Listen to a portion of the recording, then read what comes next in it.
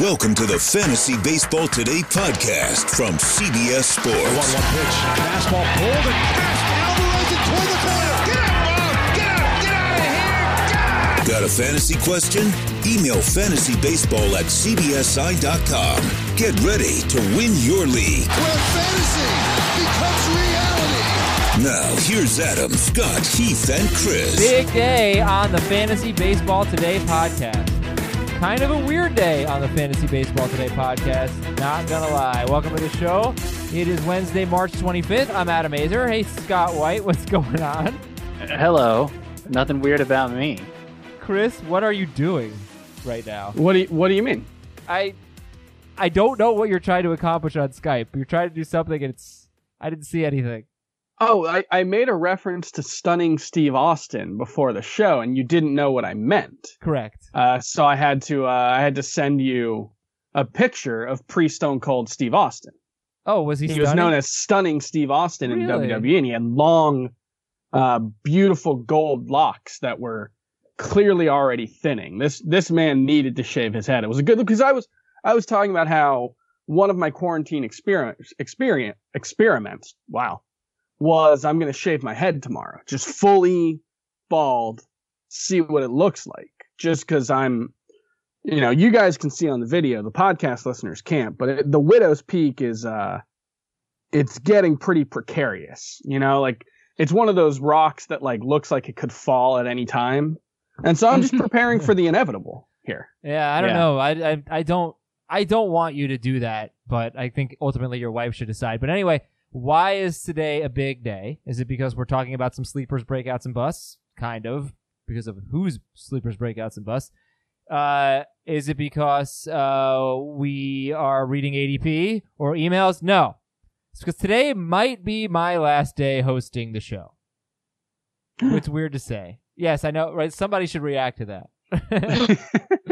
I'm still going to be on the show, but we have a new team member who is going to be a younger version of me, a smarter version of me, better version of me with better hair than me. We have a new host / producer of Fantasy Baseball Today. He's getting his own walk-up music. Frank Stampfl getting his Mandy Moore walk-up music. Chris is jamming right now. Oh my. Yeah. Frank is going to be like candy to this podcast. Frank, welcome to CBS. Welcome to Fantasy Baseball Today. Well, thank you, Adam, for that stunning introduction. I think Chris Towers probably enjoyed it more than anybody else here 100%. On the show. But I do appreciate it. This is honestly a surreal moment for me because I've been listening to you guys legitimately since the start of the podcast. I feel like I've heard it all. I have some things to take up with you, Adam, in terms of the takes, and I'm sure many people do. But, man, this is so awesome. So excited to be here. Happy to jump in, man. Were you listening to it since the days Jamie Eisenberg was hosting it? What? Jamie used to host this? Ago was that? Because I don't even think we were daily at that point. I think we were still weekly. But that's going back more than a decade. That's how long Adam Azer has been hosting this podcast with me. I mean, I guess I've been on the longest of the people who are still on, but Adam and I have been at it for a long, long time. Yeah, it's been a while. Frank's been a loyal listener. Frank's been hosting podcasts himself. He worked for Sports Grid. I've seen him on MSG before Knicks games talking about DFS for fantasy basketball. He's not just a fantasy baseball guy. He's just a diehard fantasy player. I've met the guy. Frank is super nice, great guy, and I think he's going to fit in perfectly. He's just the right fit for the kind of show we do. He sent an email today that was just so overwhelming. Podcast ideas, so many ideas, and I haven't gotten really through all of them, but that's what he's bringing to the table. Like, he's just full of ideas. He is ready to go. And for me, I'm going to, once the season starts in 2021, LOL, once the season starts at some point, I don't know that will be a rotation. Like, Frank will be me. Frank will be on every day. Maybe I'll be on 3 times a week, Scott 4 times a week, Chris 3 times a week, something like that. But this is your FBT team, and it's going to be quarterbacked by Frank. And Frank, you're also going to be you're going to eventually host the show maybe as early as this week, tomorrow or Friday. But you're also going to be doing rankings, right? You're going to be another ranker to kind of put Scott in his place, which we need around here. Yeah. I need to be put in my place often. Yeah, I'll have rankings. I'll contribute articles as well. My sleepers, breakouts, and busts are already published on CBSSports.com. Thank you, Chris Towers. I will have rankings at some point. I'm currently working through that because it is quite an overwhelming process. When I saw top 600, I was like, all right, well, I'm going to have to go a little bit deeper here, but I love to do it. No doubt about it. I'm going to be happy to dispute some rankings with Scott White as well. In my introduction video on Twitter, I announced, Scott, we love your rankings, but who doesn't love rankings debates, something that you and Heath Cummings have done for a long time together as well. So I'm happy to bring that to the table. I'll have roto rankings, head-to-head points rankings, AL only, NL only, auction values as well. I have it all, and hopefully huge disparities so that we can argue a bunch, Scott. I do have to say, I used to do rankings, and I've had people ask me why I don't do rankings anymore. And that was maybe my favorite part about switching roles, was not having to do rankings anymore. You guys are incredible people for doing it. It's by far my least favorite part of this. Having to be held accountable publicly for the things that you believe, the worst. Yeah, and I hope if you're going to be the new Heath, I hope we have a Frank sigh or something like that, something like this. Do it. Do it. Oh my God. So you have to work on that. All right, so listen, let's talk about Noah Syndergaard. Ellen Adair came on yesterday and jinxed Noah Syndergaard and broke his UCL. So he's having Tommy John surgery. And then we're going to get to some of Frank's sleepers, breakouts, and busts. Just 2 of each. He's got more, but today we'll just get 2 of each. So, Scott, your reaction to Noah Syndergaard needing Tommy John? Well, I can't say I saw that coming. Different from a Chris Sale's situation where you were halfway expecting it. It was telegraphed. Obviously, we're talking about at some point in 2021. That's when we're hoping he'll be back. It probably won't be at the start of the year. It's another instance of a guy who was struggling with his effectiveness in a way that was kind of difficult to understand leading up to the injury. I don't know if that's just a narrative I'm applying to it to get it to make sense, or if there's some legitimacy to that. But I feel like that happens often. A guy's struggling, and you can't really put your finger on why. And then before you know it, he's having Tommy John surgery. So I don't know. I look, that's kind of the optimistic spin on it, I guess, is that, okay, well, maybe when he comes back from this, he'll be the Noah Syndergaard we always knew with the huge strikeout rate and everything. But obviously it's a long road back, and no guarantees it's going to go perfectly. And I didn't get a chance to read the article, but David Schoenfield on ESPN wrote a story about the growing list of injured hard throwers in MLB, and that certainly did occur to me as well. Luis Severino and Syndergaard among the hardest throwers in baseball. And is that something, Frank, that from a keeper dynasty standpoint we should be considering? That starting pitchers that throw hard, they seem to run into some arm issues. Well, it's going to be hard to find pitchers nowadays who don't throw hard, because it seems like even the younger pitchers that are coming up now and the guys that we expect to take that next step, the Jesus Lazardos of the world, they all throw hard as well. So it's going to be hard to avoid any pitchers that are younger that are throwing hard nowadays, because it seems like that's what a lot of pitching coaches are teaching is, throw as hard as you can. We've seen that out of the Houston Astros the past couple of seasons, reach back and gain that extra mile or two per hour from guys like Garrett Cole, Justin Verlander with the Houston Astros. So it's going to be hard to avoid that, in my opinion. When it comes to Noah Syndergaard, he was someone for me that was actually pretty tough to rank this upcoming season, because it seems like we're always chasing that 2016 season, which was a phenomenal one from him. But since then, he either hasn't been able to stay healthy, or he's been able to stay healthy and hasn't performed, which was the case last year when he almost threw 200 innings, but he also did that with a 4.28 ERA and a 1.23 WHIP. The swinging strike rate has been trending down for 4 seasons in a row as well. So I still had him ranked inside my top 20 starting pitchers, but I will say it was reluctantly, because for all the talent that he has, it seems like Syndergaard has never really been able to put it all together in a single season. So the article, trying to skim it now, of the 25 hardest throwing starting pitchers from 2018, 11 of them had or have since had Tommy John surgery. So that's before or after. That's a lot. 11 out of 25. Chris, I knew Chris was going to push back on this. Well, I think it's undoubtable that throwing harder puts more strain on your elbow, although everybody's body's different. Some people are built to withstand that. But that's what, 40%, 44%, something like that. Is that different from the percentage of all starting pitchers who have Tommy John surgery at some point? I don't know. I don't think it is. You would know, I feel like, more than any of us. Except maybe Frank. I don't know. Maybe Frank would know, but I don't know. That's right there. It feels like I don't know. It's a column that feels 2000 and late to me. It wasn't. This has been going on for a long time. The crux of the column was more about the Mets, just to be fair. Yeah. I don't want to trash David Chauvin. No, I think it's an interesting column. Okay, and then Chris, we have an update on a possible timeline for the start of the season. The answer is no, we don't. But there was a tweet that at least gave some insight into what people are thinking right now. Yeah, I think Frank, your former colleague, Craig Mish, tweeted that Major League Baseball is still working on it. They're still, obviously, they don't know when the season's going to start, but they're starting to plan out, something like 140 to 150 game season, possibly with weekly doubleheaders, with regular season games stretching into October.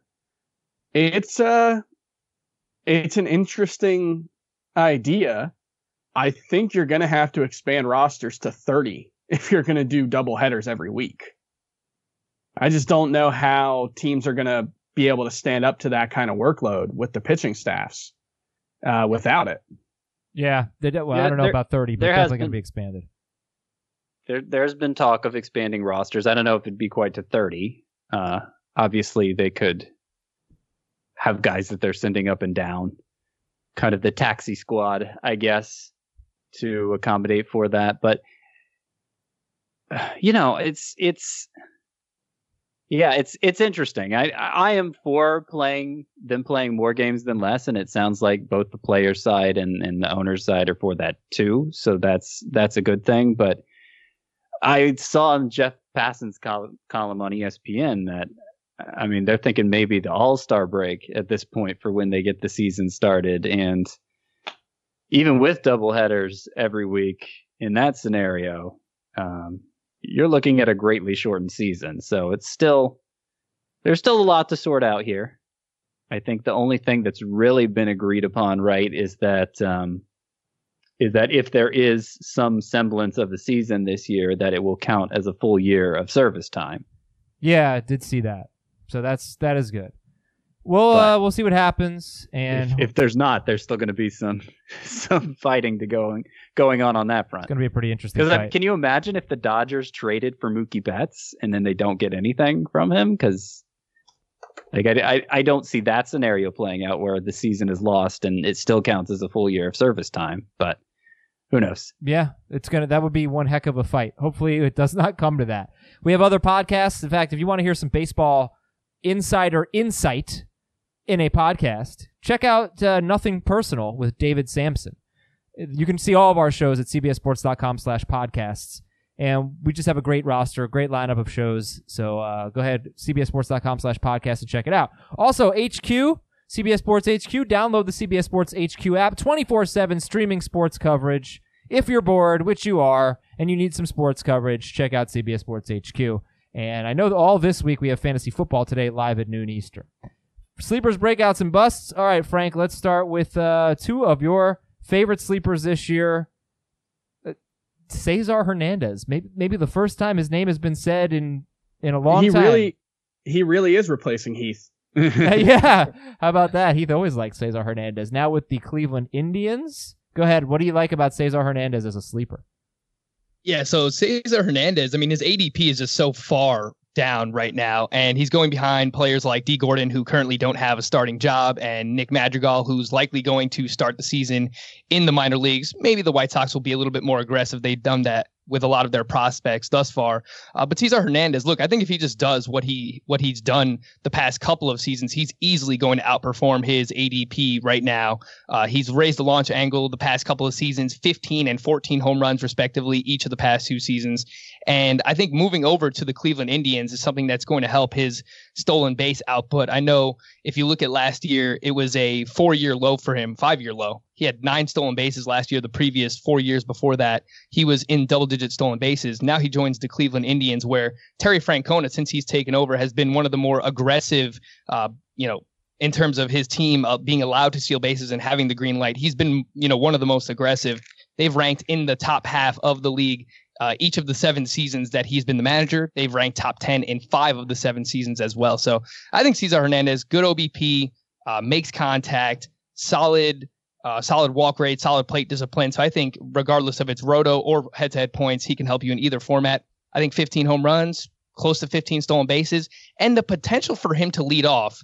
He can provide runs scored as well, because they're talking about moving Francisco Lindor down into the middle of that lineup. It's just like a very unsexy name, Cesar Hernandez, but I think someone that could very easily outperform his average draft position.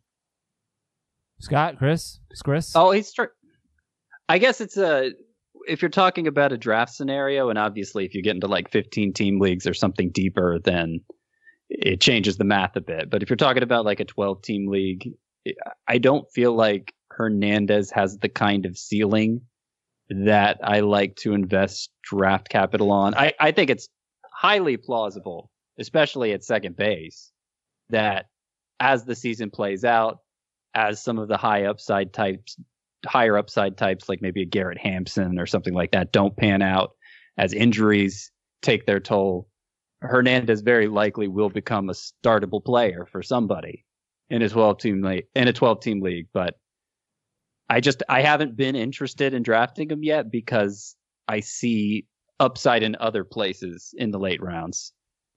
I think it does come down to where he hits in the lineup. If he does hit first or second for the Cleveland Indians, that's going to be a really good place for him to hit. I'm just not 100% sure he will. I would need confirmation on that beforehand, but if he does, it's going to be a very valuable lineup spot where he could, score 110 runs. And that's going to make him a starting caliber fantasy option, especially with likely 15 homers and, upwards of 20 steals. Was he really the 12th best second baseman in points last year? 16th in Roto. 279, 14 homers, 9 steals. He played 161 games, so that certainly helps. I know he wasn't top 12 in points per game, but I do think he finished 12th. If you play a lot of games, you will. All right, that's Cesar Hernandez. The next one is J Happ, and we've actually recently talked about liking J Happ. And what do you think about J Happ? Yeah, I like J Happ. I know most people probably will not be excited to draft a 37-year-old starting pitcher coming off a season where he had a 4.91 ERA and a 1.30 WHIP. And I know that you're a Yankees fan, Adam, and you've probably watched a ton of J Happ the past couple of years. And last year, he was dreadful. Look, there's no way around it. He allowed a ton of home runs. I think some of that can be related to the juiced ball. 18.3% home run to fly ball ratio, 1.9 home runs per 9, both the highest marks of his career. And there's definitely a chance that he's just kind of slowing down at the age that he's at. But I will say that his fastball velocity is basically where it's been for his entire career. It's someone who relies heavily on his fastball, much like Lance Lynn. His swinging strike rate was 10.3%, which was the second highest of his career last year. So the underlying numbers to me don't really support the fact that he's really gotten that much worse. And from 2015 to 2018, he was very serviceable for fantasy purposes, regardless of format. A 3.48 ERA and a 1.21 WHIP during that span. I don't know that that's realistic for him. He'll probably pitch higher to like a high 3s ERA, closer to 4. But I think, for where he's going, you take him on your bench. He has upside to give you wins, quality starts, the run support of the Yankees as well. He's had success in that division, pitching with the Toronto Blue Jays against other, great lineups the past couple of years. So I just think for where he's going, there's nothing but profit to be had. Scott, you wrote about J Happ recently, didn't you? I kind of wanted to include him on my deep sleepers article, which was 35 names. So why would I draw the line there? And it turned out J-Hap was going earlier, like too early. He missed the cutoff because he was going in like the 250 range among players. But he was a guy who gained sleeper appeal for me as spring training was playing out, because it was apparent he had done some work mechanically in the off season and had made some changes there. And considering he was a guy who had 9.8 strikeouts per 9 innings in 2018, and then that dropped to 7.8 per 9 in 2019, like something was going on there. Something was going on. He's been an up and down player throughout his career, J-Hap. So considering all the benefits that a Yankees pitcher has with that lineup, that bullpen, and he was a 17-game winner between the Blue Jays and Yankees in 2018 also with that great strikeout rate. So it does seem like the majority were writing J-Hap off too soon. So I'm with Frank on that one. By the way, Cesar Hernandez was actually 27th in points per game among second basemen last year. That's a big disparity per game versus 12th overall. Wow. Well, I think he was 12th overall. I'll double check. So the best ability is availability. Yeah, Scott. it's true. That's right, Chris. That's right. You tell him. Here's what I don't like about Hap is I think they will have zero trust in him if he puts a runner on base in the 6th inning. He's coming out. You know, they're going to have a really quick hook with him, and I think that he's going to have to pitch very well to get you quality starts. They're not going to because the Yankees have such a good bullpen, they're just going to get him out of the game. I think earlier than he's going to want to be out of the game, and earlier than his fantasy owners are going to be out of the game, and that's what played out last year. He didn't pitch well though, so that's part of it too. But even down the stretch, started to pitch a little bit better and made 2 quality starts.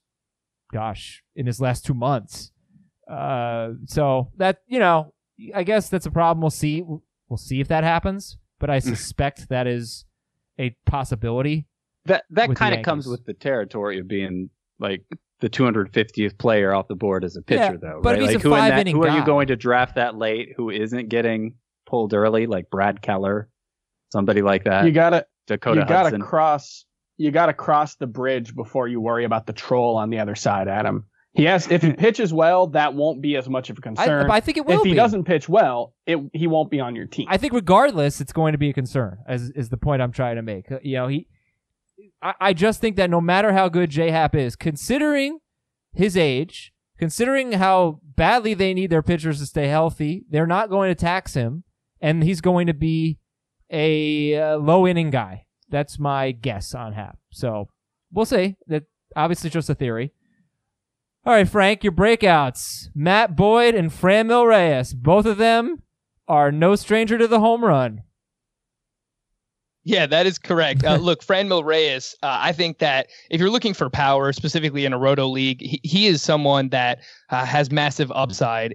And he's going later than everybody else who, basically is considered like the StatCast heroes, like Aaron Judge, Nelson Cruz, Miguel Sano, all those players. Franmil Reyes is basically going last of that entire group. And, you can argue that, yes, he still hits too many ground balls, but that's trending in the right direction where he's, lowered the ground ball rate the past couple of seasons. He's raised his average launch angle 2.7 degrees from 2018 to 2019.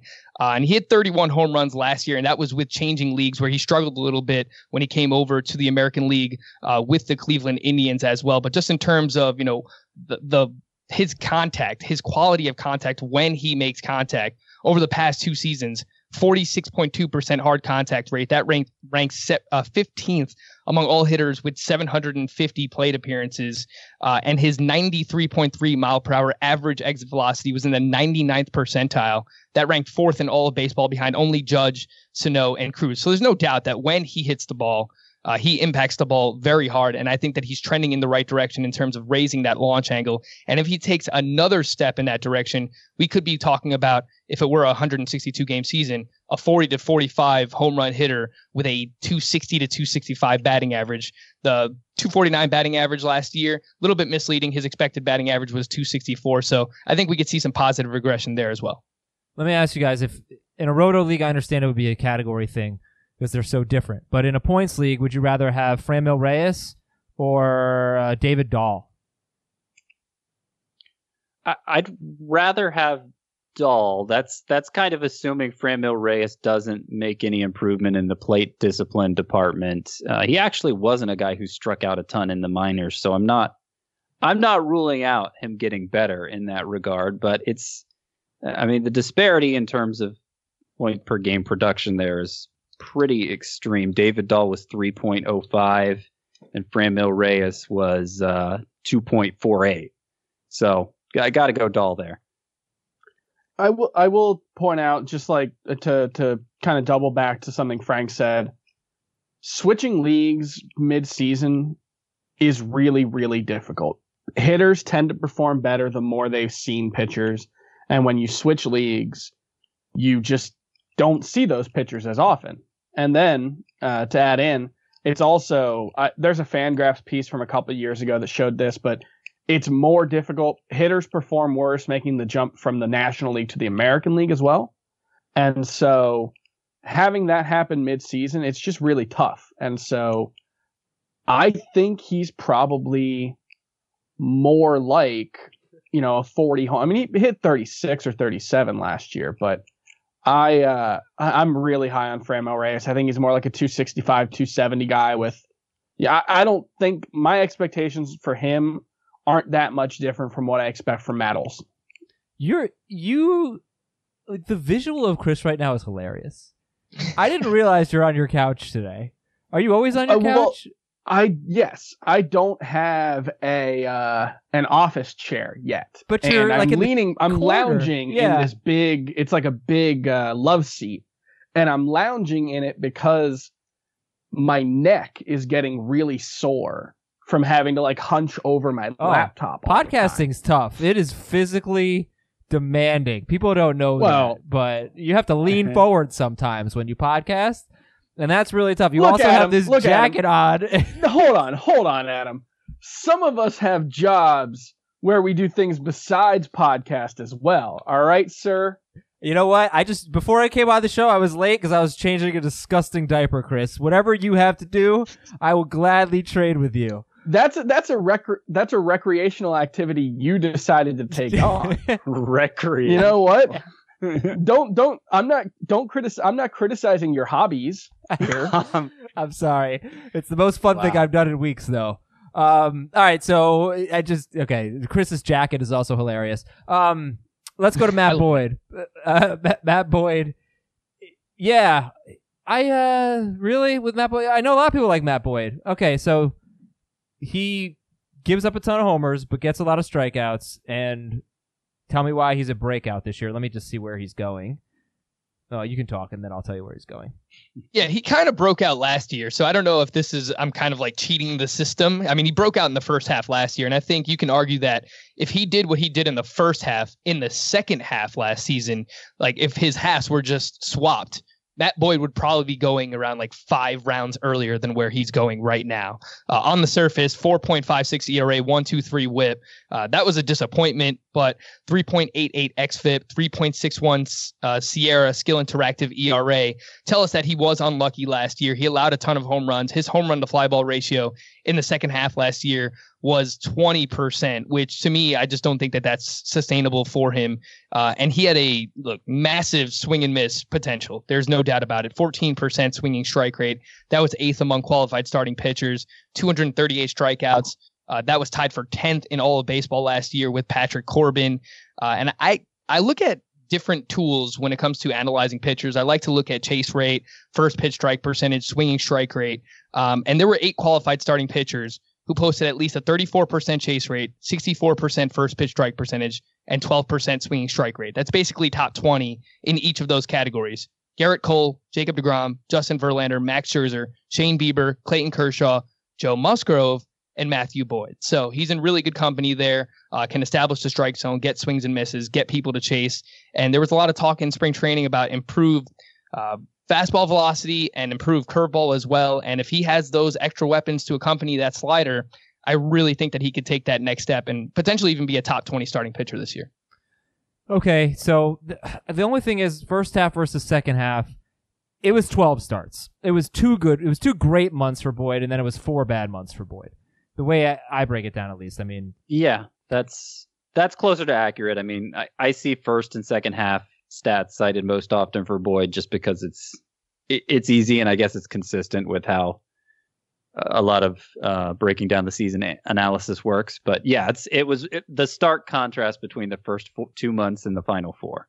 Yeah, and then for the positive side, the two names that come to mind, let me just double check here. Well, Jacob deGrom is one. He had a year, it was 2017, where his strikeout rate went way up to a career high 10.7, and his home run rate went way up, 1.3 per 9.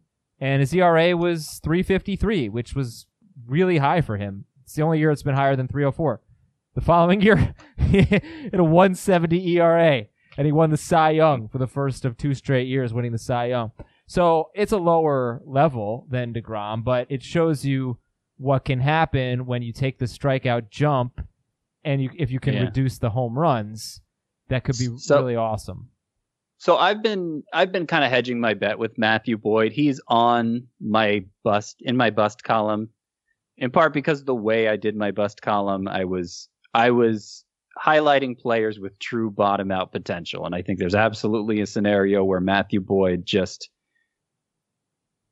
allows so many home runs that he becomes a complete afterthought in fantasy. But there's definitely a lot of upside too, and I find I've drafted him a fair amount in leagues where I feel like I haven't quite given myself as much high-end pitching as I wanted, and I want one guy who's halfway there. I feel like Matthew Boyd is halfway there, and maybe the curveball is the game changer. I mean, a curveball is a good ground ball pitch, so if that can help normalize that fly ball rate some, it could get the home runs under control. Not only that, but it was kind of ridiculous how many home runs Matthew Boyd allowed during that 4-month stretch, like unsustainably high. It was 2.6 home runs per 9 for those 4 months. The highest full season home run per 9 rate in MLB history is only 2.2 versus the 2.6 Matthew Boyd gave up. So that's kind of crazy. Yeah. By the way, how many of you out there, how many of you listeners, by a show of hands, when Scott said halfway there twice, how many of you just went to Bon Jovi in your minds? Because that definitely happened with me. Chris, final word on... Did that happen with you, right, Chris? Does not look no. like it. Really? No. Frank? No. Chris looks irritated with you, as a matter of fact. Well, he said halfway there. He's halfway there. He's halfway there. How do you not go to living on a prayer? Well, because we're halfway there. It's a different thing. It's not. It's the same exact thing. Well, let me do some Matt Boyd rankings. Whoa! Hold on. What you asked me my opinion on Matthew Boyd. Answer the rankings first, and then you can give your Matthew Boyd opinion. Based on average draft position, we are looking at Robbie Ray, Mike Minor, Matthew Boyd in the 150 to 160 range. Robbie Ray, Mike Minor, Matthew Boyd. All lefties. I like Boyd more. I think I go Boyd, Minor, Ray.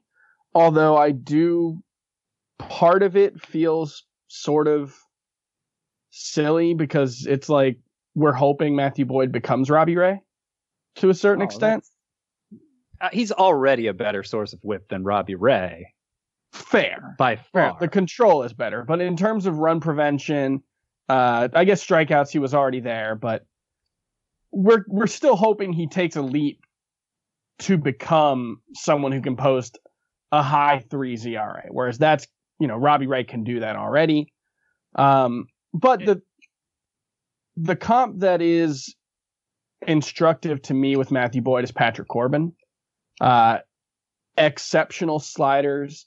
Patrick Corbin, he's relied more on the slider the last couple of years than he ever had before. But another key for his 2018 breakout was he did start using a curveball. Now, it wasn't super effective. It didn't look that much different from his slider. It was a little slower, and it mostly served as a changeup.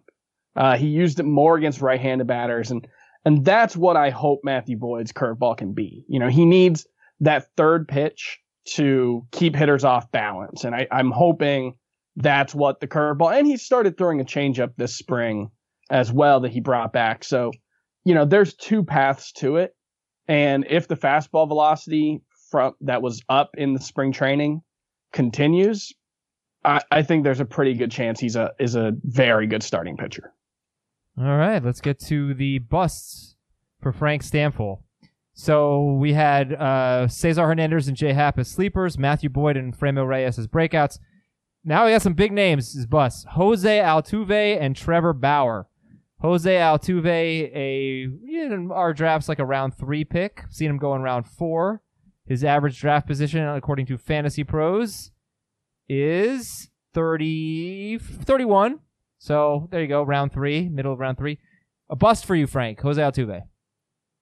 Yeah, Jose Altuve. It has nothing to do with banging trash cans, tattoo gate, whatever you want to call it. That was an awesome cat, by the way, Chris. Chris's cat just like crawled across his arm and like the back of his couch. That was phenomenal. Oh, yeah. But when it comes to Jose Altuve, nothing to do with what happened in terms of the allegations, the cheating scandals. It's more so the fact that he hasn't been able to stay healthy over the past 2 seasons. He's dealt with hamstring, knee injuries that has forced him to miss 63 games over the past 2 years. As a result, his stolen bases have decreased from 32 back in 2017 to 17 in 2018 to just 6 last year. He did break out in terms of power last season, 31 home runs. But I don't know that is sustainable from mid-June on when he returned from injury. He had 22 home runs with a 25% home run to fly ball ratio. His previous season high for an entire season was 14.6% in terms of home run to fly ball rate. So I think the power takes a step back, and his plate discipline is also starting to slip a little bit. Career high 15% strikeout rate last year, and his 7.5% walk rate was his lowest since 2015. His expected batting average was just 282. So if he hits closer to 285, his normal 20 to 25 home runs, less than 10 stolen bases, I don't think that he's going to wind up being better than someone like Ozzie Albies, who I have ranked as my top second baseman. Ooh, that's a nice take. So when would you take Jose Altuve? When would you be comfortable drafting him? Probably in the 4th round range. I think right after Ketel Marte goes. I actually prefer Ketel Marte over Jose Altuve as well. I just think Altuve is going to miss time at some point this year, and you can't really rely on him for stolen bases anymore, which is, the scarcest category in roto leagues this upcoming season. So probably in the 4th round range once someone like Ketel Marte goes off the board. All right, and then why don't we just jump to Trevor Bauer and why you think Bauer is a bust?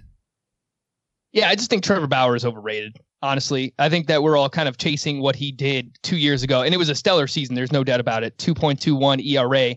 But outside of that season, every other year that he's pitched, he's had a 4.19 ERA or higher. And we mentioned Robbie Ray earlier in the show. I think Robbie Ray is a fair comp for Trevor Bauer, and you can get him like 75 picks later, according to CBS Sports ADP. So look, if you look at their careers, Robbie Ray is a 4.11 ERA, 1.35 whip with a K per 9 over 11. In Trevor Bauer's career, he has a 4.04 ERA, a 1.30 whip, and a 9.5 K per 9. I think, the only people who are drafting Trevor Bauer still are probably people who have not been burned by him in the past, and there are a lot of people who have. I am one of those people as well. So I think you only want to draft Trevor Bauer if you've never had the Trevor Bauer experience, and outside of one great season, it has not been great. Well, but you really are Heath Cummings, though, because Heath and I used to argue about that a lot, and I just think that he changed his arsenal, started throwing a slider in the 2017 season, and in his last 12 starts, he had a 2.42 ERA. He was incredible. He had 85 strikeouts in 78 innings, and then he backed that up in 2018. That's why I thought it was legit, and that's what I was expecting in 2019. He was really bad. But I'm willing to overlook the career of Trevor Bauer because I think he's a different pitcher than he used to be. Obviously, I don't really have a great explanation for what happened last year. 34 home runs is quite a lot to give up, so that that's part of it. But Scott, he needs to figure out how he got so many ground balls in 2018. That's what I think it really comes down to. Otherwise, he probably is looking at a 4 to 4.20 ERA. He throws a ton of innings. That is one difference between him and Robbie Ray is you're probably only getting 175 innings from Robbie Ray, and you might get 215 from Trevor Bauer, even if he's not that good. I guess in a 5x5 context, you can make the case that, more innings of a 4+ ERA is actually worse, but it does help his win potential. It does help his strikeout total. And obviously in a points league, it makes a big difference just straight up. I do want to point out Adam inadvertently proved one of Frank's points from earlier about Matthew Boyd. You cited the exact same number of starts at the end of 2017 for Trevor Bauer that you and then he did it again for a full season. He did it again for a full season. I didn't write it off. I just said it wasn't first half, second half. Chris, you were probably napping on your cozy love seat. But Frank's point was that if Matthew Boyd had done it at the end of the season, he would be going much higher right now. Well, and I don't think it really matters whether you do it at the beginning of a season or at the end of the season. It's about showing the skill. It does matter when you change your arsenal, and there is a direct reason for it. And I think for Matthew Boyd, for a guy who's had a lousy career and has had 12 good starts in his career, basically, to be going 160th overall, I think that's actually, some respect there. But Trevor Bauer's had a lousy career. He's had one great year. Let's keep it at 100 emoji. He's had a lousy career with one great year. With one great year plus 12 starts. So that's one full season more than Matt Boyd has done. Sure. If you could take a memory erase pill for 2018, which wouldn't be the first year that I would choose if I could do that. There have been other worse years, but if you could take that and not know that Trevor Bauer did what he did in 2018, there would be zero difference between the two of them. Yeah. And that's not to say that you should ignore what Trevor Bauer did in 2018, but the overwhelming majority of his career has been deeply, deeply mediocre. I know, but sometimes, what's the point of predicting a breakout if we're just going to look at what people have done in their entire career? I mean, there's a reason why Trevor Bauer broke out, I thought anyway. So, obviously we were all wrong about Bauer last year, but it seemed legit. Wasn't this time a year ago Chris was the biggest Trevor Bauer fan there was? I had Trevor Bauer huge swings, because I remember before last year you hated Trevor Bauer too, and you were like, I can't. It's probably not worth bringing Chris up. He hates Trevor Bauer. But you came up with this hypothetical trade of Bauer for somebody else. It's not worth getting into. I don't remember it. But yeah, you hated Trevor Bauer. Oh, it was Marcell Ozuna. I was worried the Marlins were going to trade Marcell Ozuna at the peak of his value for Trevor Bauer. But wait. That was okay. Chris, to be clear, this time last year actually loved Trevor Bauer. Yes, I had him as a top 5 starting pitcher. Yes. I thought he was better than Blake Snell. And you know what? Wasn't wrong. You're welcome. He was better than Blake Snell, yes. All right, guys. He had 253 strikeouts. I mean, let's not totally bury what he did last year. Yeah. But yeah, I mean, he didn't live up to his ADP, clearly. Oh, that was fun. Frank, welcome back to the show. So that covers Frank's sleepers, breakouts, and busts. And I'm sure you'll be able to see more of them on the website and hear more of them on this podcast. We apparently missed some characters in the fictional character draft, so let's run through some emails here from Rita. She said, King Kelly from the movie It Happens Every Spring.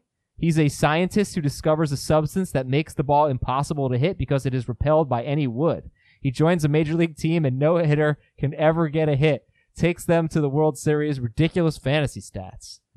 All right. King Kelly. Never heard of him. If it repels, I'm thinking like a magnet. If it repels it, wouldn't it still feel the force of the bat? Like, wouldn't it still move with the force of the bat swinging? It just never officially make contact? You know what I'm talking about? I'm thinking the other way. We missed an opportunity to get Robin Williams' character from Flubber. I was just thinking that. You just cover your bat in Flubber, and all you have to do is make a little, but you just bunt it, and it's going to go out. Okay. Yeah. Let me ask you a question, Frank. If you were batting against a major league pitcher, like a Mike Minor, not a flamethrower, but a good major league pitcher, how confident are you that you'd be able to lay a bunt down? Not confident at all. Like, you think you'd miss 3 times? I would probably end up, I guess, bunt striking out. Like, I don't know that I would be able to get it in the field of play confidently. Like, I'd probably just foul it off everywhere or wind up breaking one of my fingers because I'd hold the bat wrong. But if you Frank, had did you flubber, play high school baseball? I did, but I was very bad. Okay. So, because I was thinking, like, Mike Minor probably throws like an 81 mile an hour breaking pitch of some sort. So that is probably, like, if you played high school baseball, you probably saw a couple of pitches that were harder than 81 miles an hour. But it's been a decade, roughly, right? Yeah, I probably did see a pitch that fast, but I would liken myself to, I don't know, let's go with Jackie Bradley Jr. Terrible hitter. I played center field. I would consider myself a plus defender, but I don't know how useful a plus defender and terrible hitter was in high school baseball, but that was me. Wait, you probably bunted a lot. Okay, Probably pretty good. I mean, I doubt there are many high schoolers playing exemplary defense out there, right? They're pretty much all put at shortstop. Yeah, that's fair. Yeah, I appreciate you good propping job, me up Frank. here, Scott. Look at that. Day one. Let's go, Frank. So, did anybody see the movie The Benchwarmers with Rob Schneider? That's a classic movie. You seen it? Absolutely. Okay, so we got I to haven't vote. seen many movies, but I have seen that. We've got to vote for Gus Matthews from Benchwarmers. I think is Rob Schneider's character, and Carlos from Benchwarmers. Those are great characters. Yeah, Rob Schneider was basically for the, I guess you want to call them the nerd team, which was the Benchwarmers. He was their pitcher and he was their hitter, and he was like a former bully from back in the day, and he was great. He was phenomenal. Mind you, he was playing against like other little leaguers. And then Carlos was a gentleman from the Dominican Republic that had a birth certificate that he wrote on it, I am 12. So that was his birth certificate, but he was actually like 30 years old and he was just striking everybody out. That does sound like a good movie. By the way, you know they're like sending movies straight to, you know, a VOD right now? You aware of this? Yeah. Yeah, we've heard of it. Yeah. I think I'm going to rent The Way Back with Ben Affleck. What is your interest level in that movie? The basketball movie. Like 0. Really? Is he directing that one? I'm not sure. The Way Back.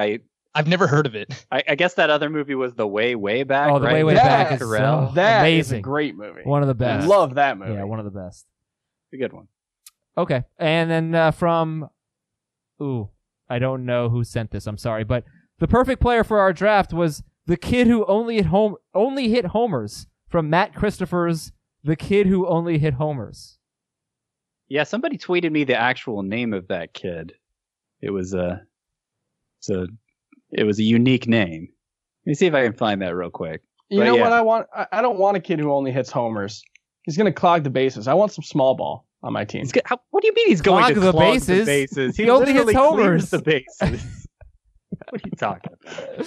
Okay, and then the last one, we got a couple of votes for Sid Finch, who apparently was on an April Fool's edition of Sports Illustrated, throws a 168-mile-per-hour fastball. I have never heard of that. It was apparent, like an April Fool's joke that a lot of people fell for, apparently, in the 80s, was it? Yeah, I was frantically. There's a point later in the draft where you can hear me frantically typing to try to figure out what that guy's name was, and I couldn't get to it in time before my next pick. So who'd you take instead? Somebody from Major League? No, I think that was my last pick. It was what's his name from For Love of the Game, which great pick, steal of the draft in my opinion. Oh, sure. Billy Chappell, was that it? Billy Chappell, yeah. Yeah, he was so good you don't remember his name. Ellen liked it. Somebody, since Frank is the host of the show now, Keenan emailed us and said, which concession stand food or drink best fits each position and why? And that just feels like a very difficult undertaking. But if you guys want to do that, I'll let Frank decide if that's a challenge that we want to take on right now. So I guess they mean for fantasy, like the depth of the position, or do they mean like a tub of popcorn is playing catcher? This is what Keenan said. First base would be a hot dog. Almost everyone gets one, just like almost every play goes to first. Second base would be peanuts. Reliable, fun, impossible not to like, unless you're allergic. That kind of stuff. So you need to engage the clever bone for this one, huh? I do not like peanuts, by the way. I don't dislike them, but... Wow. One more Azer hot take for the road. I mean, they're whatever. I don't seek out peanuts. Frank Stamfel, your take on peanuts, please. I actually think that is a fair take. I hope I didn't just lose half the audience there. But I mean, you go to Five Guys halfway for the peanuts, right? You Definitely get yourself not. A little tray of peanuts, snack on them while they're cooking your burger. Definitely bad not. take. Bad take, Scott. Horrible take. Horrible. But I will say, like, it's a receptacle for salt. There's very few things, if you put a lot of salt on them, that I'm not going to enjoy. And peanuts are among them. Yeah. You guys really don't eat the peanuts at Five Guys? No, I eat them. You don't go there halfway for the peanuts. I couldn't care less about the peanuts. It was hyperbole. Well, Come on. it was stupid, Let's not act Scott. like we've never heard that literary device before. I don't think I've ever had a peanut at a Five Guys. I'm there for... I don't think so either. Well, because their burgers are big. Like, you got to get 2 patties unless you order a little burger, Yeah, but I you're get not a 2 child. But you And know, then just the fries, they give you... It takes a while for them to cook your They burger. give you so many fries that I don't have space or time, frankly. Go solo with the for a fries. You peanut. don't share them. You gotta share. If I go by myself, I'm not sure. What, I'm just gonna hand some No. fries to the person at the table next to me? Maybe I've never been to Five Guys by myself before. I don't know. Yeah. But Five Guys is I really like snacking good. on peanuts. Yeah. Oh, by the way, Yeah. the kid who only hit homers was Sylvester Codmeyer III. Fun Great fact, baseball name.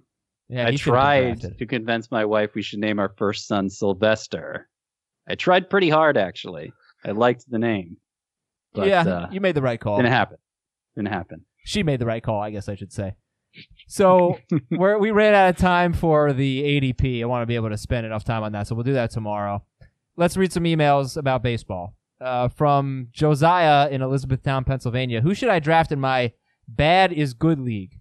Season points league that rewards strikeouts, outs, and caught stealing for batters.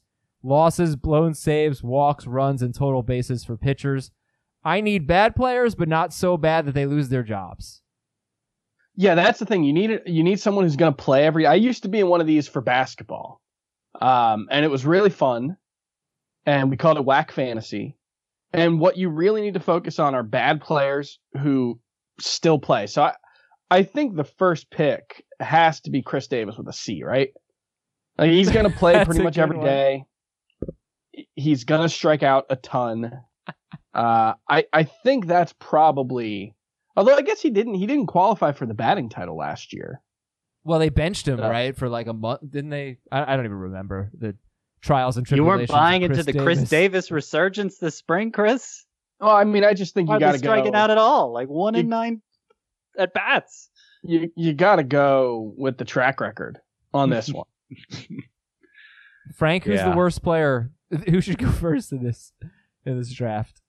Yeah, I mean, Chris Davis with a C is a pretty good call there. I actually went over to Fangraphs and just sorted by offensive WAR and just looking at all the negative players. So I think that's something that you can look at to do here. But someone like Brandon Crawford apparently was one of the worst offensive players last year in baseball. But I think some of the veterans too that are owed a lot of money. Like if you weren't buying in on the Miguel Cabrera resurgence, like he's going to play and he might not be good at all. Same thing with like Albert Pujols. I think you can make the argument there. For a pitcher, look, some people are buying back in. I just can't do it. I haven't seen enough. Ronaldo Lopez, it seems like he's going to be given every opportunity. Yeah. His ERA was over 5. His peripherals were over 5. And he was just bad across the board last year. And it seems like he's going to get every opportunity to stay in that rotation. So, I would just go over to Fangraphs and just kind of like sort by the worst pitchers. Like Rick Porcello is another one I think is going to have every opportunity to pitch for the Mets. My question is, do you get negative points when they do something good? Or is it just the bad things that they do? Oh, I don't know. I think that I would look at the Rockies pitching staff, other than Marquez, right? And those guys are gonna have some. Start Marquez at home. Start Marquez at home, yeah. All right, next email is from Mike. Dear Clayton, Walker, and Julio, Dodgers pitchers, thank you all for producing podcasts during this time of extended state-mandated introversion. I was intrigued by Chris's idea of drafting the entire Dodgers rotation. I considered doing it when he advocated it last year. Then I realized that for a head-to-head points league, anytime the Dodgers have a series at the Rockies, you'd have 3 to 4 of your starts for the week at Coors. Not ideal for weekly leagues, but maybe better for Roto? ? Yeah, I mean, it's only 9 games across the full season. 9 or 10 games. So I don't think you... Because my thought isn't you just draft Dodgers and then you're just like, I don't have any other pitchers on my staff. you make those the core, but you have other guys to supplement it. And so in this instance, you can just slot other guys in for those 3 games. I still say this take is you're just basically saying Dodgers pitchers are good. You're even admitting you're going to take other pitchers along with it. So this is not there's no purity to this approach. You can't just have 5 pitchers on your fantasy roster, Scott. Well, I figured you would know. Your point was you draft more than just the 5. Right? That was the point. Well, you still can't have just 7, Scott. You need other pitchers.